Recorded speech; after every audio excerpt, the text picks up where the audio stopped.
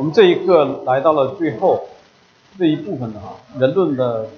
这个部分来到最后一课。最后一课讲到宗教的融合，我想大家一看到这个词，应该就知道它里头要讲的内容。也可能在我们的信仰生活过程当中，也会多多少少会听到或者是接触过这些关于各个宗教之间，还不是宗派，各个宗教之间的这个有人在做这些联合融合的工作。所以我想作者他是想在这一方面通过新旧约还有现今这个世代我们的信仰的生活来阐述宗教融合的问题。我们一起来先唱一首诗歌。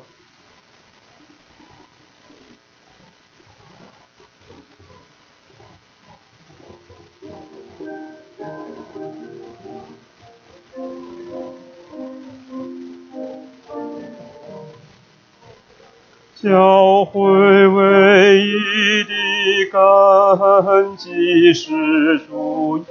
稣基督，他是主的新创作，从水与道而出，主从天上来寻他，做主圣洁幸福。他愿流自己宝血，舍身将他买赎。教会虽造之万邦，信徒却成一体，共有救恩的凭证，一主一心一心，共尊独一的生命，同享唯一天良，同怀专一的盼望，同蒙恩爱无量。教会历尽了苦难，使人绩效回报，内争分裂他身体，一端攀到总上，圣徒尽心争相问，黑夜到底多长？哭泣将变为歌唱，转眼即见晨光。他在地狱圣烈和祭三位一体神，他以安息的圣徒，奥秘甜蜜团契，恳求主赐恩我们能享快乐圣徒，弘扬温柔且谦虚，与主天上居住。我们祷告。父，我们谢谢你把我们召集在一起，成为教会，也就是基督的身体。基督是我们的头，我们彼此互相为肢体。如果你把我们放在一起，乃是有你极深极美的一个美意，就是将来主耶稣基督要作为新郎，教会要作为新妇，在空中你要允许你自己的教会。所以我们知道这是极大极深的奥秘，但是我们也是在你的里面来持守这样一个信仰。从初期教会开始，一直到如今，异端也是一直在攻击自己的身体。主，我们求主你恩待我们不光是外边有这样的征战，在我们内部也有这样的纷争。希望你帮助我们存谦卑受教者的心，彼此来谦卑顺服，彼此来看对方彼此的想。求主恩待我们，让你自己的教会这个身体，基督的身体能够健康的成长。我们感恩赞美你，奉耶稣基督的祷告，阿门。那什么是宗教融合？这个我想大家一看这个字，刚才也说了，既然融合，肯定是不是一个宗教在做融合的工作，是2个以上在做。那它的特点就是把一个宗教融入到另一个宗教里面，或与另一个宗教在混合在一起。融合和混合可能这2个字，大家有些人认为是相同，实际上仔细思考的话也不太一样。混合的话，你还是你，我还是我；融合的话，你中有我，我中有你。那这样的一个结果，产生一个结果就是2个宗教都会发生改变。所以我们知道这一点的话，就会想到宗教融合的危害。现今有一些人包括一些很有名的牧者、学者，他们在做这方面的工作，那这是很大的一个危害。包括天主教的教宗，他也在做一些所谓的宗教的对话这一方面的事情。但是我们看到主耶稣基督他在地上的工作的时候，他常常来斥责这些法利赛人。那使徒们也不断的在斥责、警告，也是我们在保罗的书信里面，哥罗西书，还有彼得书信，还有约翰、犹大书，都在警告圣徒们不要被这些异端邪教假师傅所欺骗。所以刚才讲到了这本书，它是从这一课它是从3个方面来看这个问题。在旧约的时代、新约时代，这个新约时代我们现在属于新约时代，但是它这个新约时代是指的圣经上，在圣经上所记载的初代教会的时期。最后一个是现今的时代，就是我们现在所处的时代。当然是从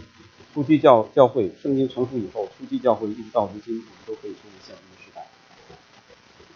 在旧约时代，大家可能会想神把以色列人从埃及领出来之后，为什么要把他们领出来？进到迦南地之前，神对以色列人有哪些警告？我想我们读过圣经、读过旧约，都可能能够想起这些事情。那有些不信的人会挑战我们说，旧约这位神是一位残暴的神，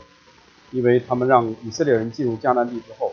就要把当地这些民族全部斩尽杀绝。为什么？所以我们没有仔细思考的话，就认为确实从我们人的角度来说的话，这个神确实很残暴。这些人都很无辜啊，有些是婴儿，有很多妇女。所以我们常常会陷到这种逻辑里头，就认为我们地上的人都应该是活着。所以我常常和弟兄姊妹有的时候在交谈的时候，就谈论到这些时候，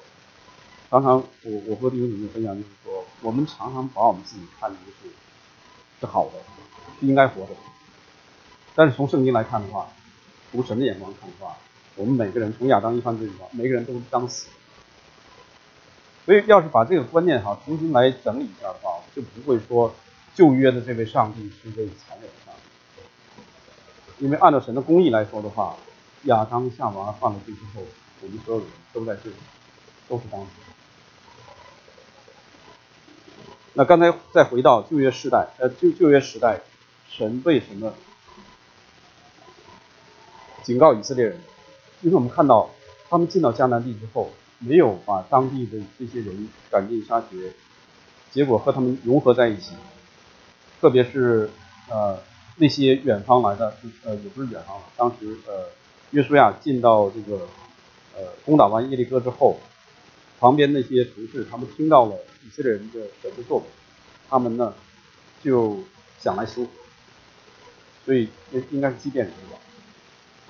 他们就造了一个假的，欺骗了以色列人，以色列人就和他们立约，让他们住在他们中间。从那时候开始，后面很多的各地的土著民族他们都没有杀灭，并且和他们融合在一起之后，他们所敬拜的外邦神就影响到他们。我们一起来读这一段出埃及记20章，这是10诫的一部分应该是第2节开始，我们一起读。除了我以外，你不可有别的神，不可为自己雕刻偶像，也不可做什么形象，仿佛上天下地和地底下水中的百物，不可跪拜那些像，也不可侍奉他，因为我耶和华你的神是忌邪的神，恨我的，我必追讨他的罪，自父及子，直到3、4代。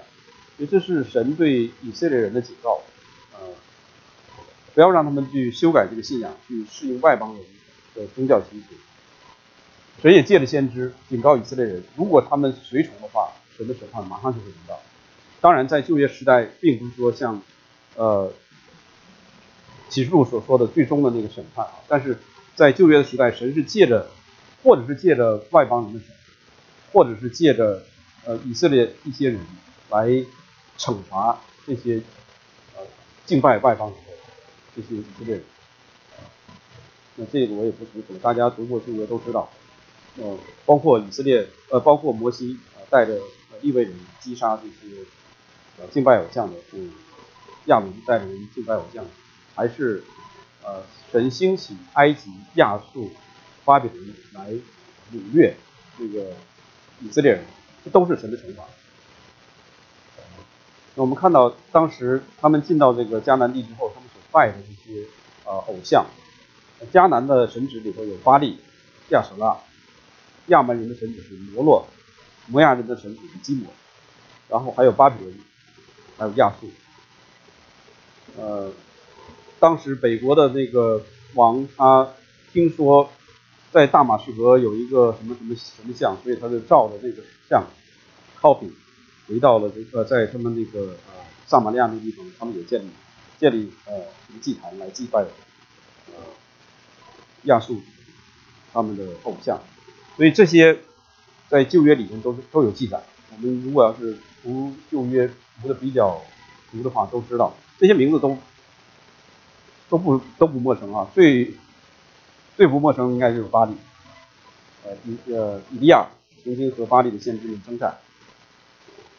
那这是在旧约时代我们看到的以色列人的情形。那到了新约时代，刚才也讲到使徒们他们在书信里面对以色列人的一个警告。那我们再回到当时那个新约时代那个背景，知道当时是深受希腊文化的影响。以前大概300年左右的时候，希腊就是文化非常盛行，统治了亚非拉整个那个地中海的沿岸。那接下来罗马他们在新约主耶稣那个时代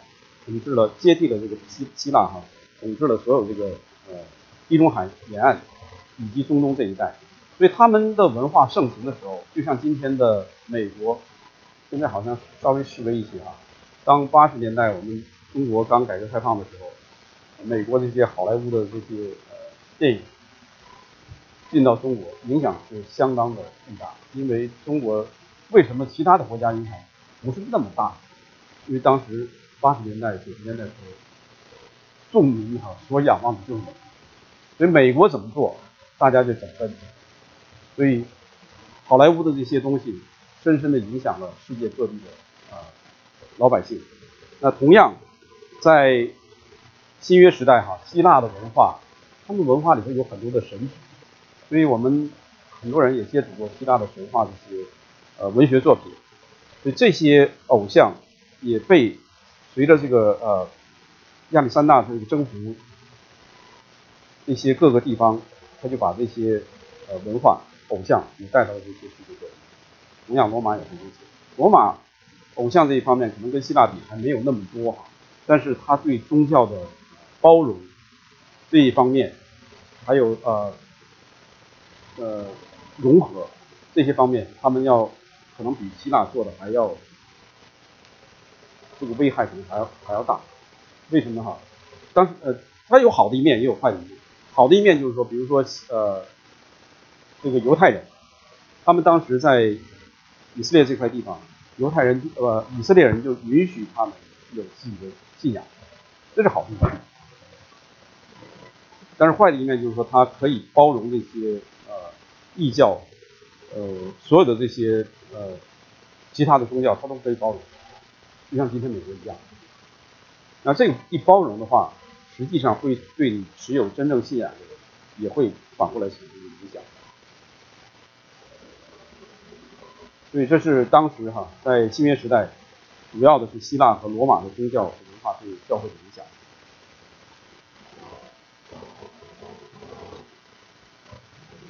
到了早期教会，就有异端混入到这个基督教会里面。所以最典型的有几个这个我想大家都听过，摩尼教可能一听这词可能不太熟悉，但是我们都知道有一个叫物质为恶这个二元论，也就是诺斯底主义的其中的一派，他们认为这个物质是恶的，所以毁坏自己的身体，纵欲。还有一个就是说幻影派，这个是在使徒的书信里面很容易看到使徒们在批判批驳幻影派这个说法。所以在约翰一书第1章，他讲到这个主耶稣基督是谁呢？是我们亲眼看见、亲手摸过这么一个耶稣基督，就在否认这个幻影派。他们否认耶稣基督是有真正的肉身，他们只是认为他是一个灵、一个影子来到世上。当他在十字架上被钉之后，他就走了，没有什么肉身。所以这是使徒们在否认这件事情，在批驳这个幻影派。那今天来看的话，我们也可能有一些人，他们不相信耶稣基督的人，他们会虽然没有听说过这两个派，但是他们可能会从人的角度来思想的话，可能会产生出同样的这个观点。还有一个是新柏拉图主义，把基督教的教义和柏拉图的哲学和东方二元论混合在一起。那把希腊这个哲学和基督教的信仰混合在一起，在起初早期教会就有，到了中世纪，应该不是叫中世纪就是说在公元1000年到1200年之间，就有一些人他们产生了一个历史上叫经院主义，他们就是把希腊的哲学思想和基督教教义混合在一起，那就是当时这个经院主义。那这个思想呢，并不是说所有都是错误，但是呢，如果要是一味的用哲学，希腊的哲学来解释基督教教义的话，就会产生一个很大的错误。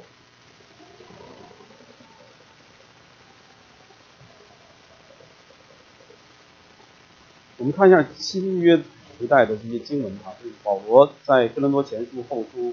哥罗西书里，他提到了很多这些事情，来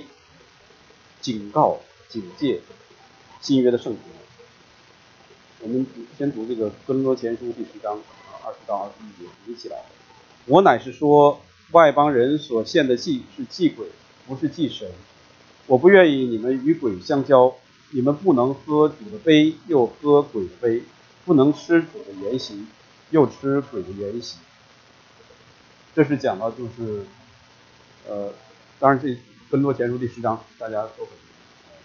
很熟悉，在讲这个主的晚餐这个时候，但是在讲的过程当中，保罗他就提到了这件事情：外邦人所献的是祭鬼，不是祭神。所以呢，他不愿意就是说我们又和鬼相交，又来喝主的杯。今天有没有？我相信有。以前我记得我在这儿讲到我提到过，我们有一些弟兄姊妹信了主，受了洗，还继续在观象，在祭拜其他的偶像。那主说的很清楚，我们不能又拜神，又拜其他的偶像。所以作为我们基督徒来讲的话，我们应该自己来检查我们自己的心，有没有在我们心中，或者是在真正的在我们家中设摆这些祭坛。我们要思想，如果没有是设摆这些祭坛的话，我们心中有没有去思想这些圣经以外的灵界的事情？所以这是保罗在警告我们，不可能你是又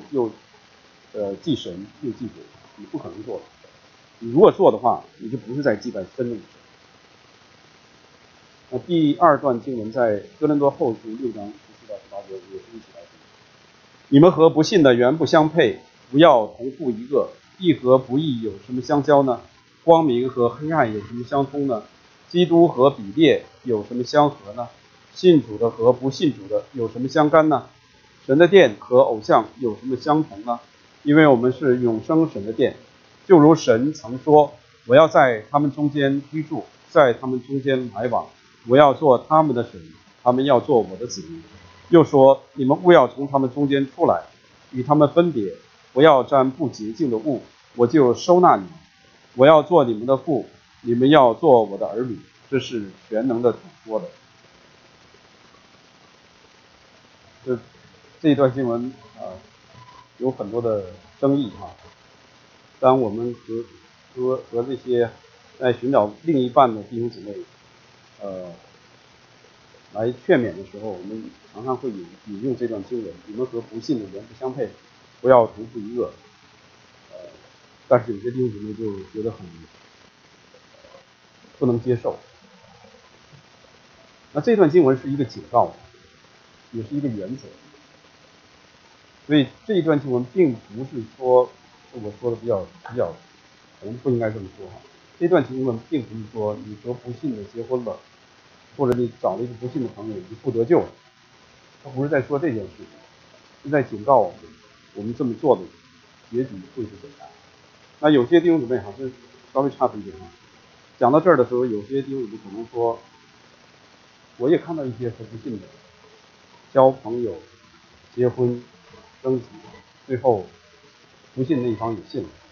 他这不是说100%都要这样，他是讲一个主的原则在这里。所以我们一定要清楚这件事情。神是为我们好。假如说我们把神的这个好意，就是说，我看到这个人，可能是有20%、10%的人，他们和不信的结婚了，最后真的是好。但是我们也会看到，在教会里时间久了，会看到很多的都是信的被不信打倒。那另外一点就是说，一个信的灵性非常好的和一个刚信的在一起，也会慢慢你会看到自己的成长，上面往下走，下面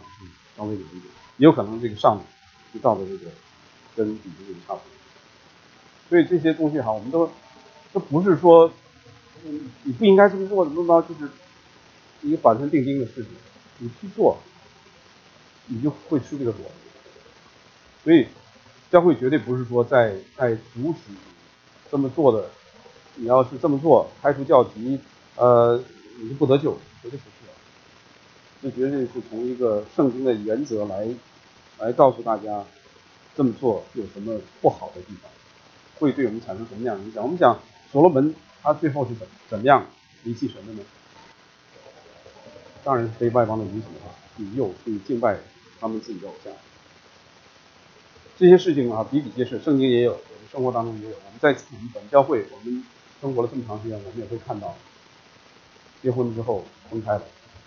跟不信的结婚之后分开了，这都有潜力所以我们相信神跟我们说的都是好的。所以当教会以这些原则来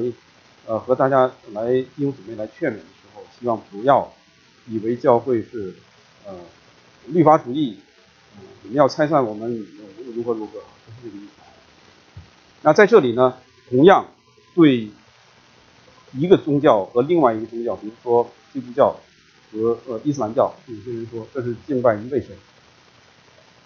那从我们个人来说的话，不是一位神。从传统的基督教，不是我个人说，传统的基督教来说的话，不是一位神。所以整个这一段哥林多后书这一段，你可以应用到很广，信的跟不信的之间的这个关系。我们在应用神的话语的时候，不是把它仅仅局限在某一部分。当然，有些事情只是局限在就这特定场合，但是有些原则性的东西可以适用很广。所以我们求神给我们智慧，圣灵在我们里面做工，不是说死的抠一些字句，而是说神你到底在跟当时的信徒们说什么，今天对着我在说什么。第3段，哥罗西书2章8节，一起来。你们要谨慎，恐怕有人用他的理学和虚空的妄言，不照着基督，乃照人间的遗传和世上的小学，就把你们掳去。哥罗西书它主要是在批驳这些世上的一些小学和虚空的妄言。上次跟大家在这里跟大家分享的时候讲到这一点，他是花了很大的篇幅来讲耶稣基督，他是一切的智慧，一切我们学识的来源，一切信仰的来源，一切智慧，一切知识的来源。所以保罗讲了那些之后，就告诉基督哥罗西的圣徒们说，你们既然有了这些，你们为什么还要听从人的这些理学和虚空的妄言呢？这是当时的情形。今天我们也听到主跟以弗所教会写的第一封信。如果你再往后看，别迦摩教会、菲亚科纳教会，主耶稣也在警告他们：你们领受了谁的教训呢？巴兰的教训。领受了谁的教训呢？哥拉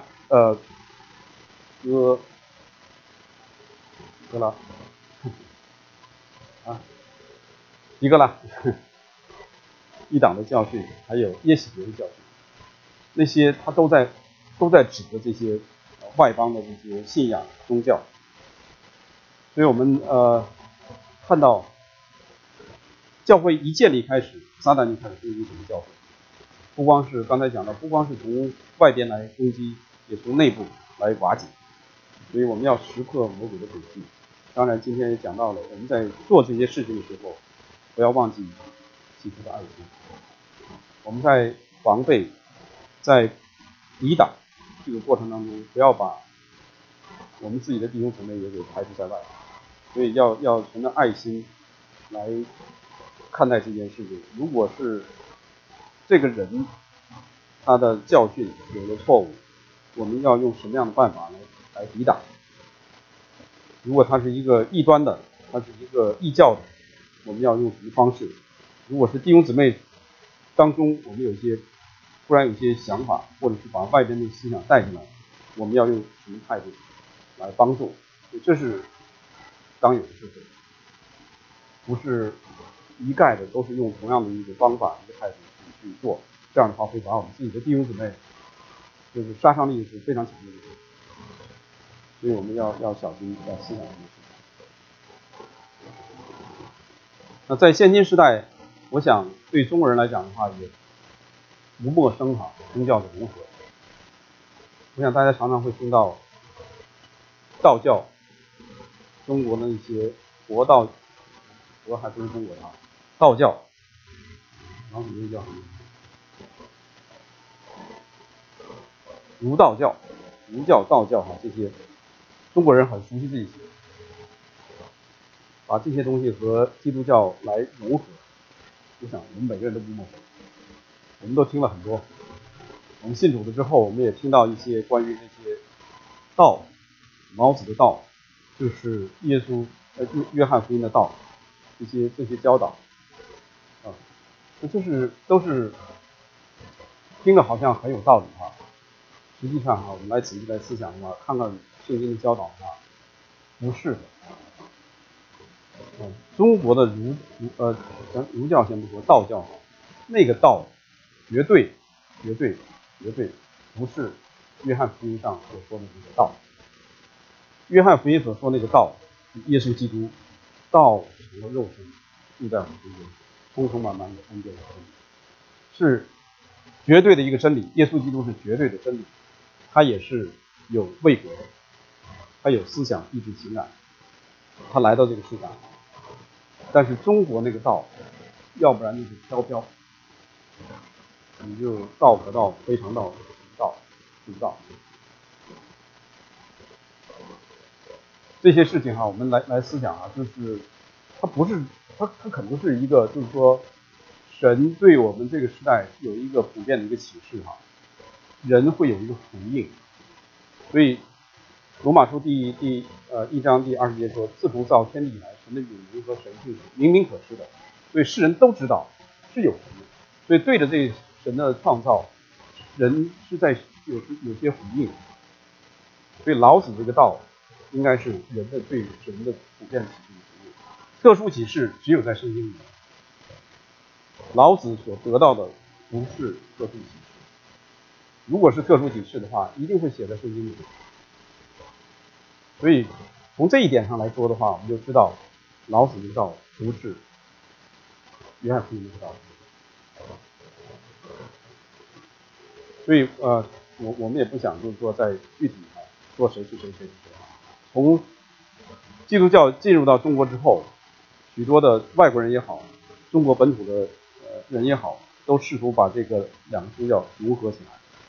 一直到今天，做的人是不绝于是比比皆是。那我们这要十分的小心。那非基督教的哲学思想，马克思主义、存在主义，马克思主义我们都很熟悉哈。存在主义大概是我们上大学那个年代，80甚至我这个年代80年代、90年代的时候，大概比较盛行哈。前一段时间听唐荣牧师他在讲，他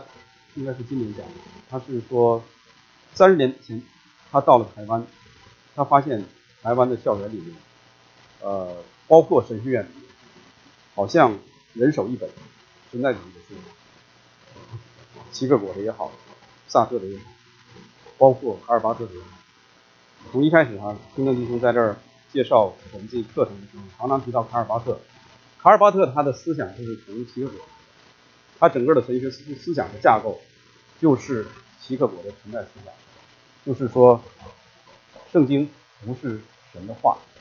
圣经是神话的记录。你一听的话，要真是高学问，这不是神的话，是神的话记录。这把我们绕到一个什么地步神的话的记录是什么呢？是人有神的话，你怎么说我怎么记。我既是人，我就记忆的过程当中会出错误。所以卡尔巴特的思想就是说，圣经是有误的，圣经是有错的，因为人在记录神的话的时候会出错，这是他的思想。那怎么来成为神的话？就是比如说今天讲到读到一节圣经，这节圣经突然进到你的心里，产生了一个震荡，这时候这句话就成了神话。这是存在主义很吊诡的一个地方，大家要清楚知道它的错误在什么地方。那这是巴特他的受齐克果的影响，一直到现在他已经过世了60年70年过世，但是他写了很多书，写的书都很厚，他是一个多产的作家。那对中国的影响也很大。我相信我知道北美有一些牧师，他们还在推崇巴特的一些思想，在东南亚那一带，很多人都在读他的书。中国有一些文人他们到了瑞士，他们读了书，信了主，然后呢就大量的翻译存在主义书籍送到中国，所以很多的中国人，基督徒也好，文化基督徒也好，校园里头宗教哲学系的也好，他们很多人在读这个巴特的书。所以这是我们要知道外面在发生什么事情，不是说我们要去读它但是我们要知道他们错误在什么地方，不受他们这些比较听起来好像很玄奥的一些东西所迷惑。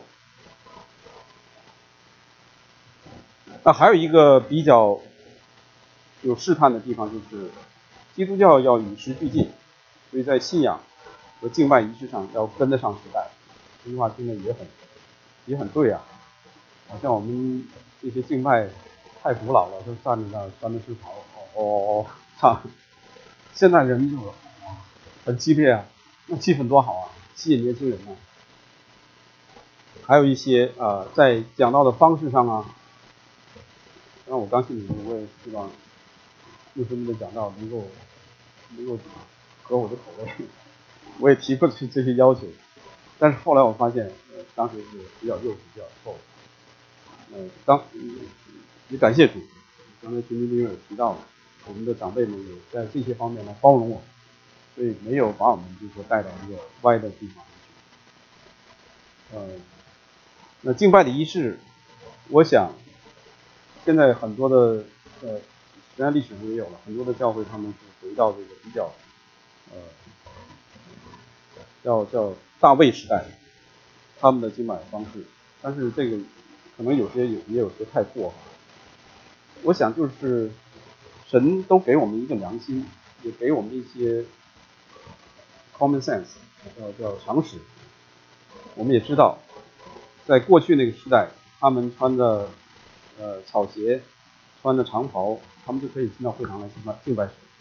那今天他们认为那种是比较对神的一个尊敬。那今天我们认为你要穿着这个草鞋，脚上带着土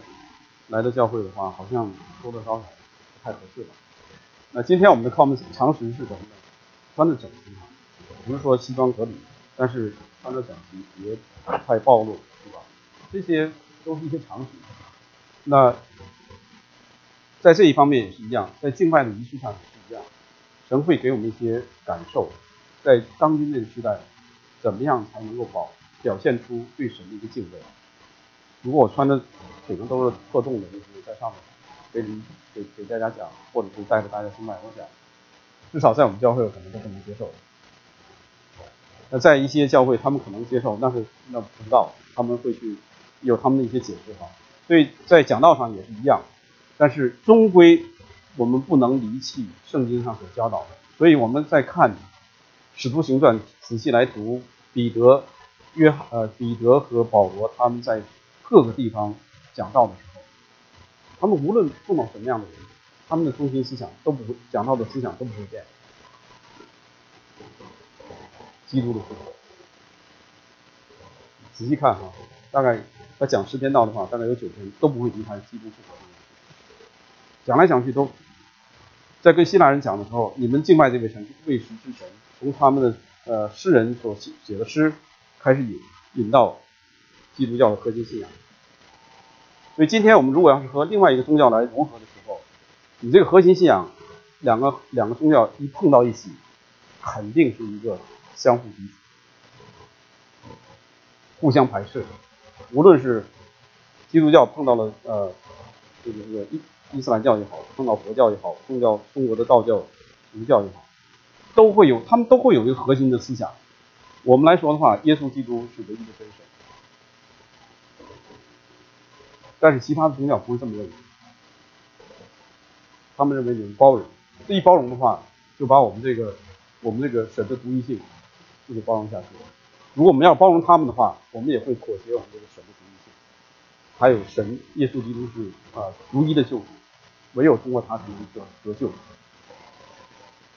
所以这2点我们就是你和其他的宗教是一碰的话，肯定产生矛盾，互不融合。所以这是一个极大的批判。作者他说与时俱进的一件事情是一个极大的批判。他也想到就是说很容易掉进罗马书里说的效法这个世界。罗马书告诉我们12章告诉我们不要效法世界。那我们这么做的时候，很容易就落入这个效法这个世界。那正确的做法不是说我们到哪都拿着一把剑，把所有的其他族裔的这个民族国家这些文化都砍掉之后，独独的说基督教是最好的文化，你们都要跟从，也不是哈。所以保罗到各地方，他在圣经也说，向着什么样的人，你就做什么样的人。他这句话所以有些人也是误解这句话，或者是歪曲这句话。所以我们要什么？他喝酒的话，我这朋友喝酒，我也跟他一起喝了酩酊大醉。他吸毒，我跟他稍微吸点毒，然后跟他抽气。他赌博，我们一起到赌场去，绝对不是这个意思啊。保罗说向着什么样的人做什么样的人的时候，那绝对是不会违反我们的信仰的。也不会违反我们的心中的良心道德。所以有一些东西，在有些民族穿的长袍，或者是苏格兰人穿的短裙，对吧？男人穿短裙，绿色的，这都没有什么违背圣经的道德、伦理这一方面的时候，都可以和他们一样。戴德生到了中国，当时中国人留长辫，长辫也圣经也没有说你不能留长辫，穿着长袍，吃着中国饭，这些中国的文化，并不是说要把这些都否定掉，这些都可以。所以我们跟人接触说，他如果是违反了我们的信仰，违反了神的道德，那我们是绝对拒绝，不能和他做同样的。但是在其他的方面，和神的信仰和神的这个道德没有违背的时候，我们可以去和他做同样的。所以这方面哈，我们不要就是说去歪曲保罗所说的像什么样的人去做什么样的文化。所以一方面是了解他们文化思想，另一方面要抵制这些东西哈融入到我们的信仰里。如果那里面它有一些交轨的，有一些异教的、异端的这些思想在这个文化族群里面的话，这个我们要抵挡。加拉太书第5章第9节，一起来看。一点面教会使全团都发起来。所以我们有的时候觉得好像没有什么大不了的，这一点东西，我们基督教这个文化的包容，就可以把它完全融化，叫熔炉哈，或者融化掉，给吸收进来，这很危险。圣经告诉我们说，一点面教会使全团都发起来。所以在信仰上哈，我们的核心信仰跟我们传福音的时候，绝对不能在耶稣基督他的独一性、他的独一的救法，他是唯一的拯救这一方面，我们有任何的妥协、退让，否则的话，一点面教会使全团发起来。我们也会听到有一些福音传成就传歪了，就是因为我们会妥协一点点，你妥协一点点，我传给你了，哎，这一点给你了之后，你再传给别人，你再加上你一点点，如果到了第10个人的时候，就很大了。这些方面我们都是要十分的小心。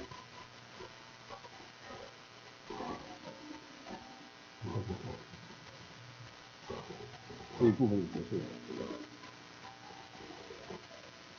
大家有什么问题需要考虑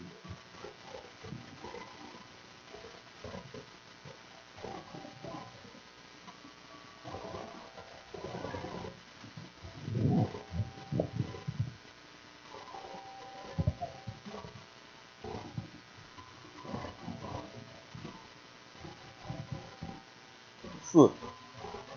3、2、1，